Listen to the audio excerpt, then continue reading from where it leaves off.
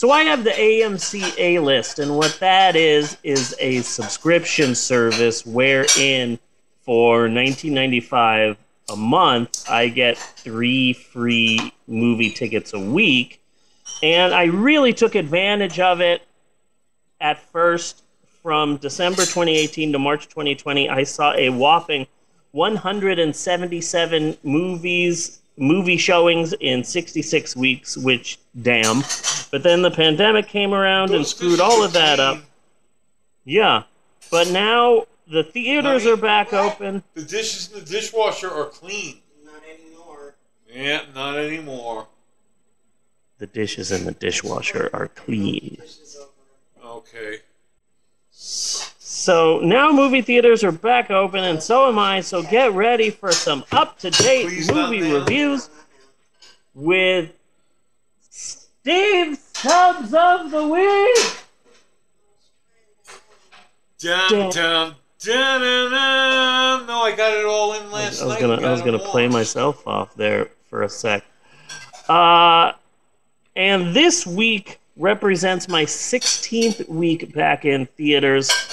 And in that time, I have seen 28 movies.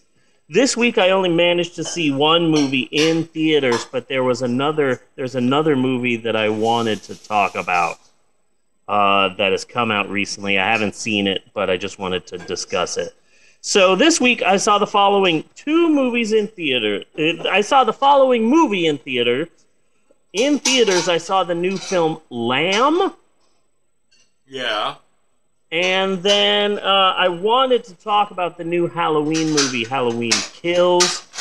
So first, let us discuss the movie that I did not see in theaters yet. I'm seeing it next week, but I wanted to discuss it.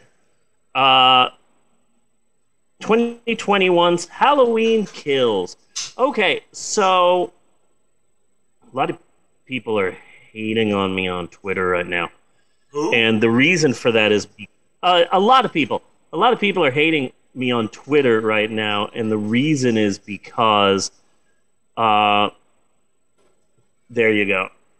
So I saw this graphic online, and there it is right there.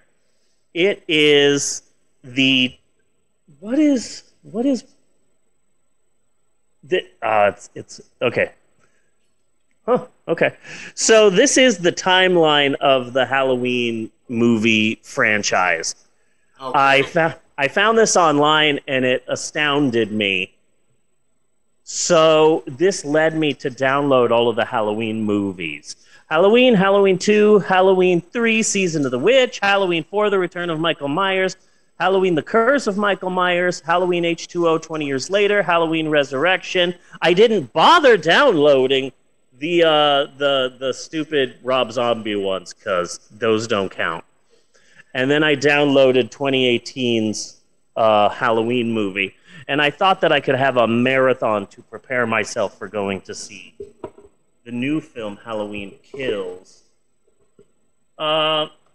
I haven't read any reviews on it, and I haven't seen anything about the new Halloween film, but I'm just going to go ahead and assume that in the film, Jamie Lee Curtis dies. And I'm going to assume that because the first new film was called Halloween, and then this one is called Halloween Kills. That's the movie that just came out. And in that movie, Jamie Lee Curtis, Laurie Strode, and all of them, they're like, evil dies tonight. We're going to kill Michael Myers. And so it's called Halloween Kills. So some people are like, oh, is Michael Myers going to die in this? No, because this is the third movie, which is apparently coming out next year. And that one's called Halloween Dies or Halloween Ends. And that's the third film in the trilogy. So Michael Myers can't die in this new film because they're going to be releasing the third one, I believe, next year. So someone dies. So I'm assuming that Jamie Lee Curtis's character dies again because I think she died in Halloween H2O, if I'm not mistaken. Anyway, this chart of the Halloween timeline, I find it absolutely fascinating. So I was on Twitter, and someone tweeted, I've been thinking a lot about horror movie timelines. Which movie franchise is your favorite? And everyone's saying, oh, Friday the 13th, oh, fucking Nightmare on Elm Street. And I said, if we're talking timelines, take a look at this. And I posted this image. That tweet has been seen 10,000 times, and everyone is telling me about how this chart is wrong and I did a horrible job at it. And it's like, I just posted a picture I found on the internet that doesn't make me the Stephen King of the image.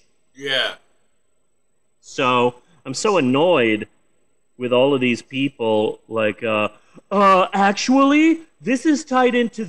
Halloween 3 is actually tied into Halloween... the Halloween franchise because of this one scene, this one thing that happens on the radio, and also Halloween H2O isn't, in fact, and it's like, I don't care. Yeah. I don't have a pony in this race, you know? Yeah. I don't care, but it's making me a bit annoyed with the Halloween franchise as a whole. I know it's not the Halloween franchise's fault. It's just people being douchebags. I like horror movies, but there are people out there who take horror movies so freaking seriously. Yeah, and I don't get it. I mean, yeah, they're fucking Halloween movies. You know, yeah. So they're stupid. So fucking what? Yeah. You know, my favorite franchise, which I feel I really must admit at this point, seeing as I just ran through the franchise again this week, Phantasm. Nice. Beats all of them. I like Phantasm. So I'm going to see this, the new Halloween movie tomorrow. So my wife would make Michael Myers his bitch. Yeah. No I love doubt. that old guy. I love that old guy. Post that on your fucking Twitter. Yeah. So I'm a bit annoyed with the Halloween franchise and horror movie fanboys, but yeah, I'm going to go see that tomorrow. Should be fine. And finally, the Steve Stubs pick of the week is the one movie that I saw in theaters this week because my wife was gone until late Thursday. My wife was in upstate New York, and so I wasn't able to see the amount of movies that I normally go see. But I was able yesterday I traveled 45, 50 minutes to a theater in Oklahoma, the outskirts of Oklahoma City, to go see the new A24 film, Lamb.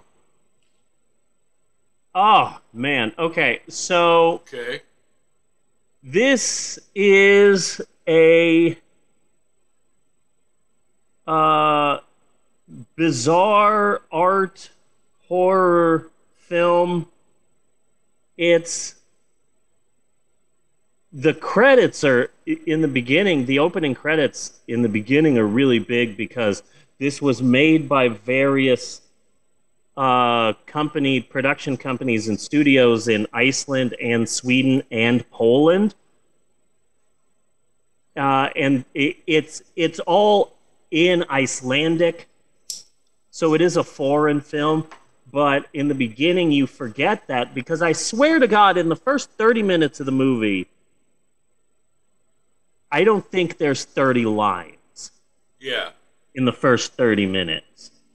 I don't think there's any dialogue in the first 10 minutes. I'd say maybe there's 20 lines in the first 35 minutes of the film. It's bizarre and haunting, and there are parts that are funny. There are parts that honestly did... it's not scary, but it's very unsettling. There were some parts in the film where I was just sort of, like that. It's it's a very creepy movie. Basic plot: an Icelandic couple who has a farm in the middle of nowhere. They have a bunch of sheep, and one of the sheep gives birth to a half human, half sheep thing, and they decide. And the couple's relationship is already strained. They hardly talk to each other. There's not a lot of love there. And suddenly they have this half human, half lamb baby. There's like one human arm and human legs and a bit of a human body, but then there's one hoof and a sheep head. And it can't talk, but it can walk and do things, and so they raise the lamb as their own, and it's really creepy and bizarre. And the ending, it just sort of ends, but it has big Midsommar vibes, big The Lighthouse vibes. This entire movie, it was released in North America by A24, because of course it did, because this movie has A24 written all over it. They also did The Lighthouse and Midsommar and Uncut Gems. And so this film is absolutely... to me, it kind of seems like there's A24, which is kind of like the old Miramax. Yeah. Putting out your classier kind of movie. They're just doing it more in a horror genre. Yeah. Where then right under it is like Blumhouse. Yeah. And Blumhouse is more like Dark Castle films. Remember Dark Castle? They were putting out all remakes of William Castle movies. Yeah. They're kind of more in there. They're doing more popish horror, not as highbrow. Yeah, this... it's episode 420, and I've been smoking this whole time, dude. Nice. And then the movie stars Numi Rapace. She was the woman who starred in the all of the Girl with the Dragon Tattoo movies, the ones that came out in the Swedish ones. Yeah. And she was also in Prometheus. I think she was in Prometheus. She was the one that gave herself an abortion. An alien abortion. But the movie is creepy and bizarre, and I went to go see it on opening weekend, and there was only one other person in the theater. So this isn't a widely released film. I had to drive almost an hour to find a theater that was playing it, and this movie is going to disappear like that, because this isn't a film an Icelandic film about a human sheep hybrid isn't exactly causing a lot of people to rush to the cinemas. But I absolutely loved it. And it was just bizarre, and it was beautifully shot, and it was haunting.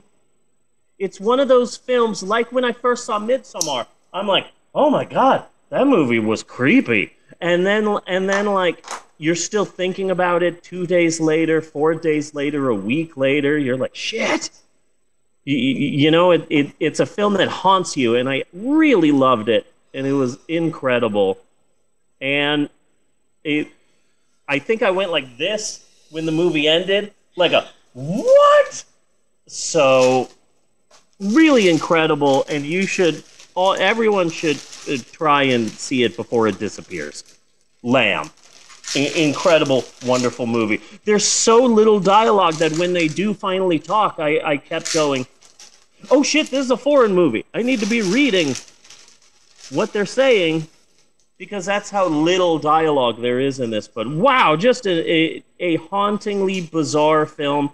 a bizarre ending really, really sticks to you, this film. Lamb. Everyone should rush and see it before it disappears in theaters. So that's my Steve Stubbs pick of the week. The foreign movie Lamb. Everyone should go see it. It's bizarre. Next week, I'm going to go see Halloween Kills. I really don't want to see the new James Bond movie. I haven't seen any of the James Bond movies. But what else am I going to see?